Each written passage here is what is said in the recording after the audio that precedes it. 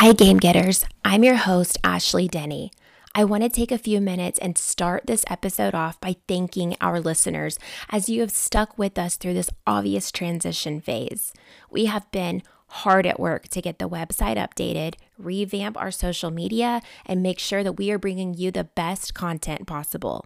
Each week, myself and Trisha will be diving into the explicit details of our lives here in Dallas. We'll be dishing out dirty deets from our 20s and thriving about our 30s. Relationships, sex, the social scene, embarrassing blonde moments, mom truth bombs, and workflow. You will find it all here on She Got Game. We will also continue to release bonus episodes of true crime cases for all of you crime getters out there. So check out shegotgamepodcast.com. We have new bios up, links for promos, and even a contact form that sends an email directly to us. So keep the feedback coming. You will also find a link to donate. Game getters, you make this podcast possible for us. A 99-cent monthly donation, yep, you heard that right, guys. It's going to get you a shout out on a future episode. A $4.99 monthly donation will earn you a She Got Game decal. So check out our page now and keep an eye out for updates. Guys, Father's Day is just around the corner. It is only a week away. And if you are having trouble with what to get your dad, look no further. We have a solution for you. StoryWorth. Right now, if you go to shegotgamepodcast.com and click on StoryWorth at the top of the page, this will direct you to a link that's going to get you $20 off your first book. StoryWorth makes it easy and fun for your dad to share any personal stories with his loved ones every week. At the end of the year, he'll get them all bound in a beautiful hardcover book. Strengthen your bond as you get to know your dad with the most personal Father's Day gift of all. Here is how it works. Each week, we send him questions you've never thought to ask. And by we, I mean the guys at StoryWorth. He then writes a story and easily sends it back directly to the email, which is shared with you. Then, at the end of the year, a year's worth of stories are bound into a beautiful keepsake book and sent to you for all generations to love and cherish. I just bought my mother and mother-in-law StoryWorth for Mother's Day, and they have already answered several questions each. I wish I would have known about this service before my father passed away in 2016 so that I would have had those memories and stories to share with my kiddos. Guys, don't get dad a mug or another t-shirt for Father's Day. Get him StoryWorth. It's an investment that will last a lifetime. Remember, go to shegotgamepodcast.com and click on the link at the top of the page for $20 off your first book.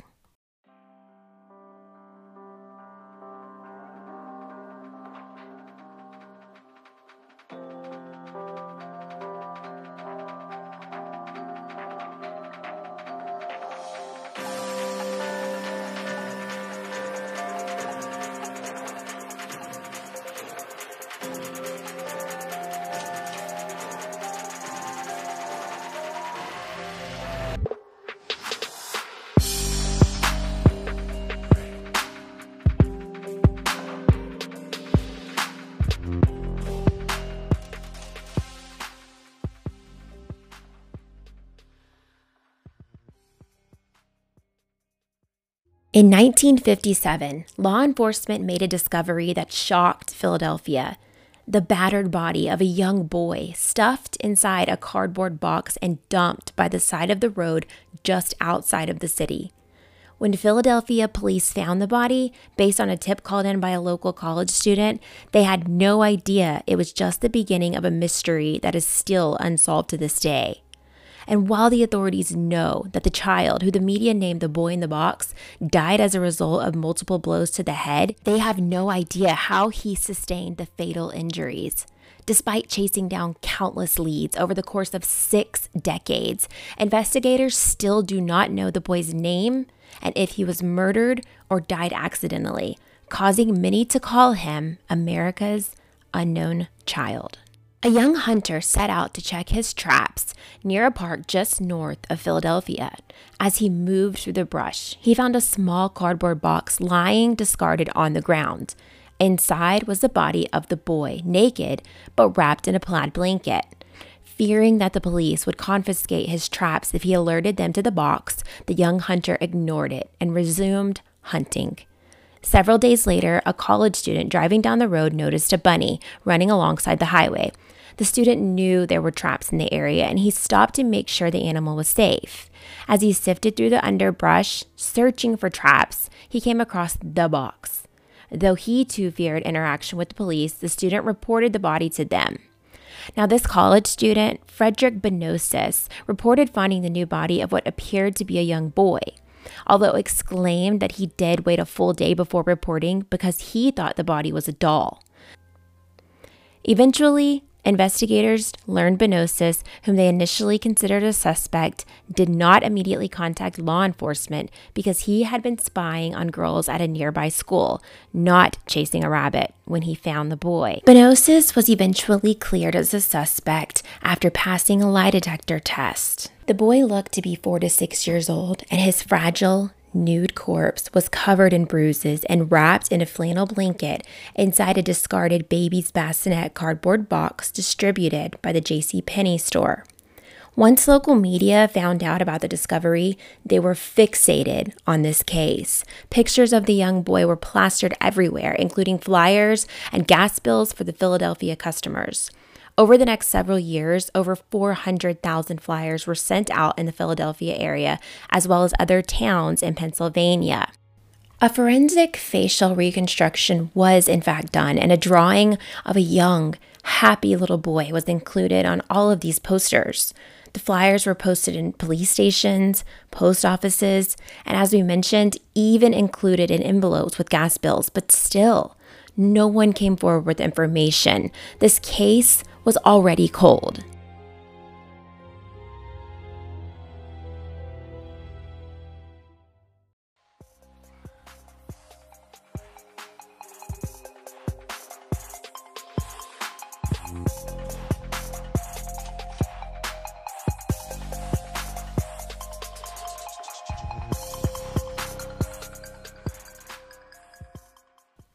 Given that the boy was young, police were hopeful that he would be quickly identified.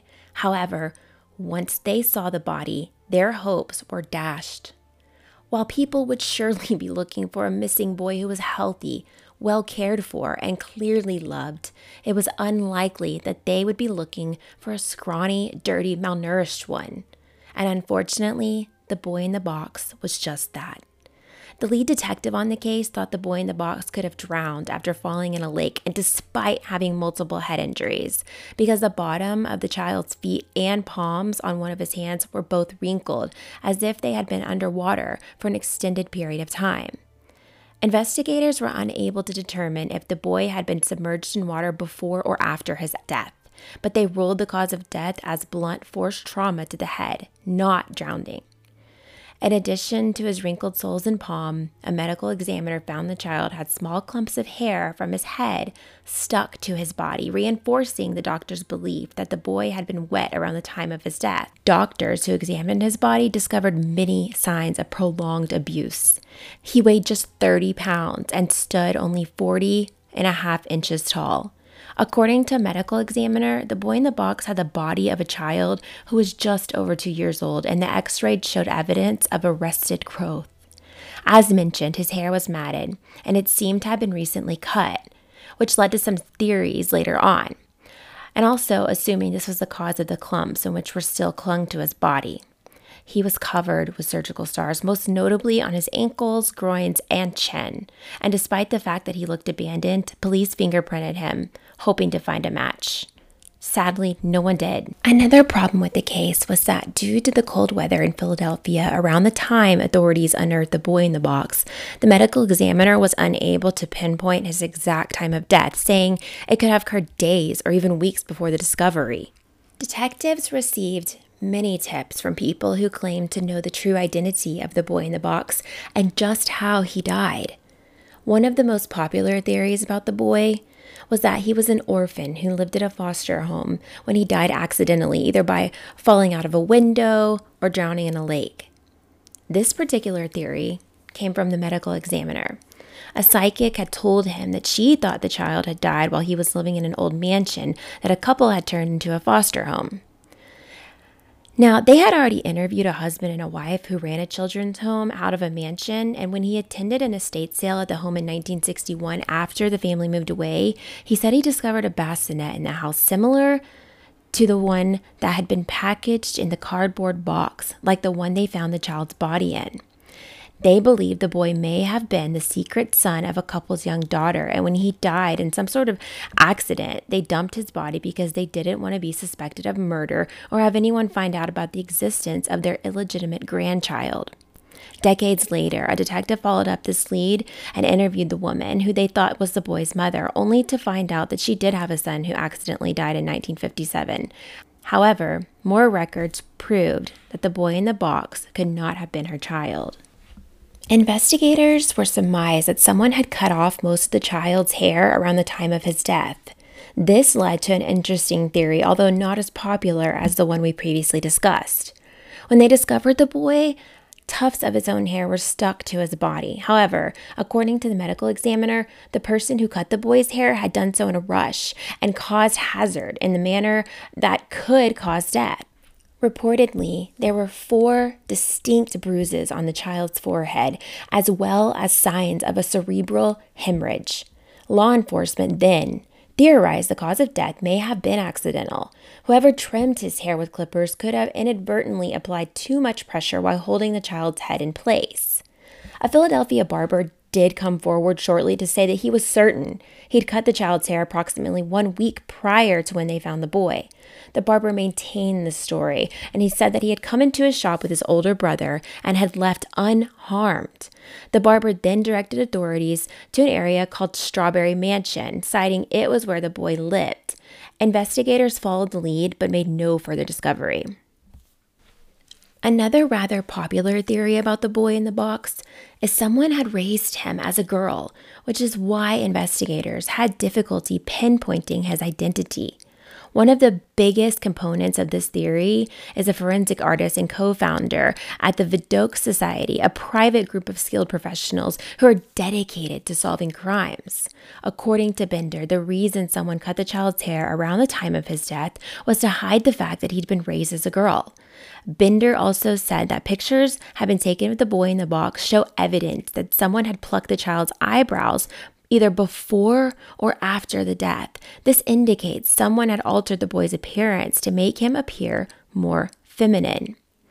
Bender ended up drawing a sketch of what he thought the boy in the box would have looked like with long hair and possibly bangs in an effort to help identify the child if someone had tried to misrepresent his gender, although this lead went cold as well. In 1961, Philadelphia investigators questioned Kenneth Dudley and his wife, Irene Dudley, to determine if the boy in the box had been one of the middle-aged couple's 10 children. Mr. Dudley was a carnival worker, so the entire family traveled up and down the East Coast as he continued to look for work. However, the Dudleys came to the attention of law enforcement when one of their children, 7-year-old Carol Ann, died as a result of neglect, malnutrition, and exposure. Sounds familiar, right? Instead of burying this young child's body in a cemetery, the couple wrapped their daughter in a blanket and placed her body in a wooded area in Virginia. Authorities learned 7 of the Dudleys' 10 children had died as a result of malnutrition and neglect, and none received proper burials, causing Philadelphia investigators to suspect that the boy in the box may be one of their sons. However, after questioning the Dudleys, and as clear as this looked, the investigation turned out to be non-accurate, and in fact, the boy in the box was not one of the Dudleys. After police found the child's body, fingerprint expert Bill Kelly theorized that the boy in the box may have been one of the many Hungarian refugees who came to America in the 1950s. Kelly developed this theory after he saw a newspaper article published in 1956, the year before the discovery, about people who had recently relocated to the United States from Hungary. Interestingly, a picture of a Hungarian refugee accompanied the article, and one of the immigrants in the photo looked remarkably similar to the boy in the box. Now, Kelly followed up on this theory on the basis police were unable to identify the boy and there were no records of his existence due to his status as a recent immigrant. However, after going through more than 11,000 passport photos, Kelly tracked down the Hungarian boy from the 1956 article, and he learned the child was alive and well and living with his family in North Carolina. Another cold lead. Now, on October 31st, 1955, less than 2 years before the Philadelphia police discovered the boy in the box, an unknown perpetrator abducted a 2-year-old boy. This 2-year-old boy was Stephen Craig Damon. He had blonde hair, blue eyes, and was taken from a grocery storefront in East Meadow, New York. Now, when authorities found the boy in the box, people did initially question whether he actually was Damon because of their similar ages and physical characteristics. Investigators followed up this lead only to learn that Damon had broken his arm prior to his disappearance, while the boy in the box did not appear to suffer from the same fracture. In addition, the footprints did not match, leading examiners to conclude that the boy in the box probably wasn't Damon.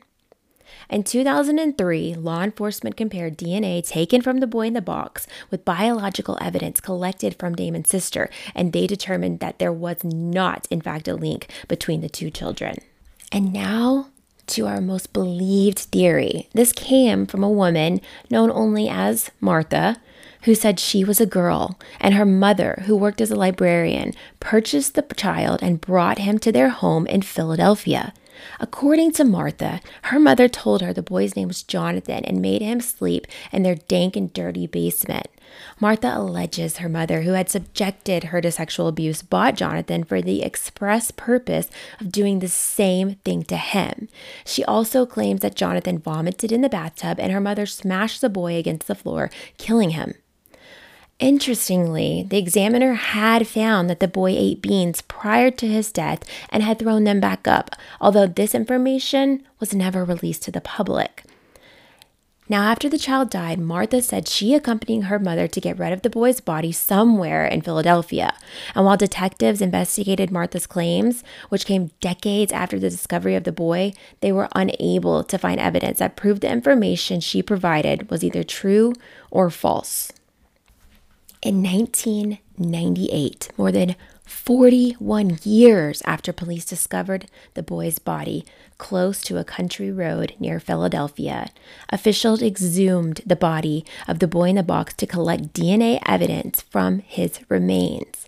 Forensic analysts were able to extract mitochondrial DNA from one of the child's teeth, and they used his DNA profile to eliminate leads that had included possible living relatives of the boy. Now, although authorities had buried the boy in a potter's field before his exhumation in 1998, investigators extracted DNA from his remains, where then city officials instructed that he be buried at Ivy Hill Cemetery in Philadelphia. On November 11, 1998, officials laid the boy to rest in a donated casket. When no one came forward to claim the boy in the box, the Philadelphia detectives who handled the child's case paid for the boy's funeral. They initially had marked him with a stone marker, "Heavenly Father, bless this unknown boy." The simple headstone also included the boy's date of discovery, February 25th, 1957. Now, after exhuming his body in 1998 and reburying him to Philadelphia Ivy Hill Cemetery with a new granite headstone of America's unknown child, a bench which was donated, as well as the child's original marker, are also at the boy's gravesite.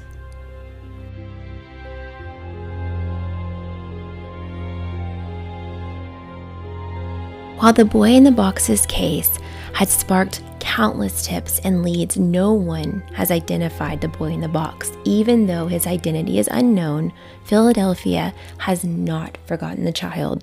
A Philadelphia man also created a website dedicated to America's unknown child and the investigation into his death.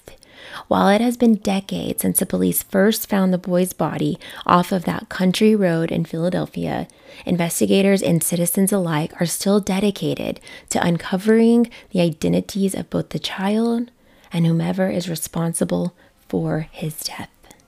Guys, that is all for this week. I hope that you enjoyed this episode, as this was a case that I was not even familiar with and found very interesting.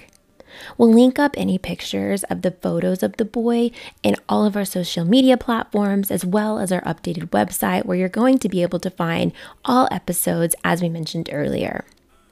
please make sure to check out the new website. Again, go to Storyworth. The link is at the top of the page and you get $20 off your first book, as well as checking out that donate button. 99 cents a month, not a big investment, and it helps our podcast keep going. We thank you guys again, all of our listeners out there, for sticking with us through the process of our transition. And I hope that you guys have a great week. Until next time.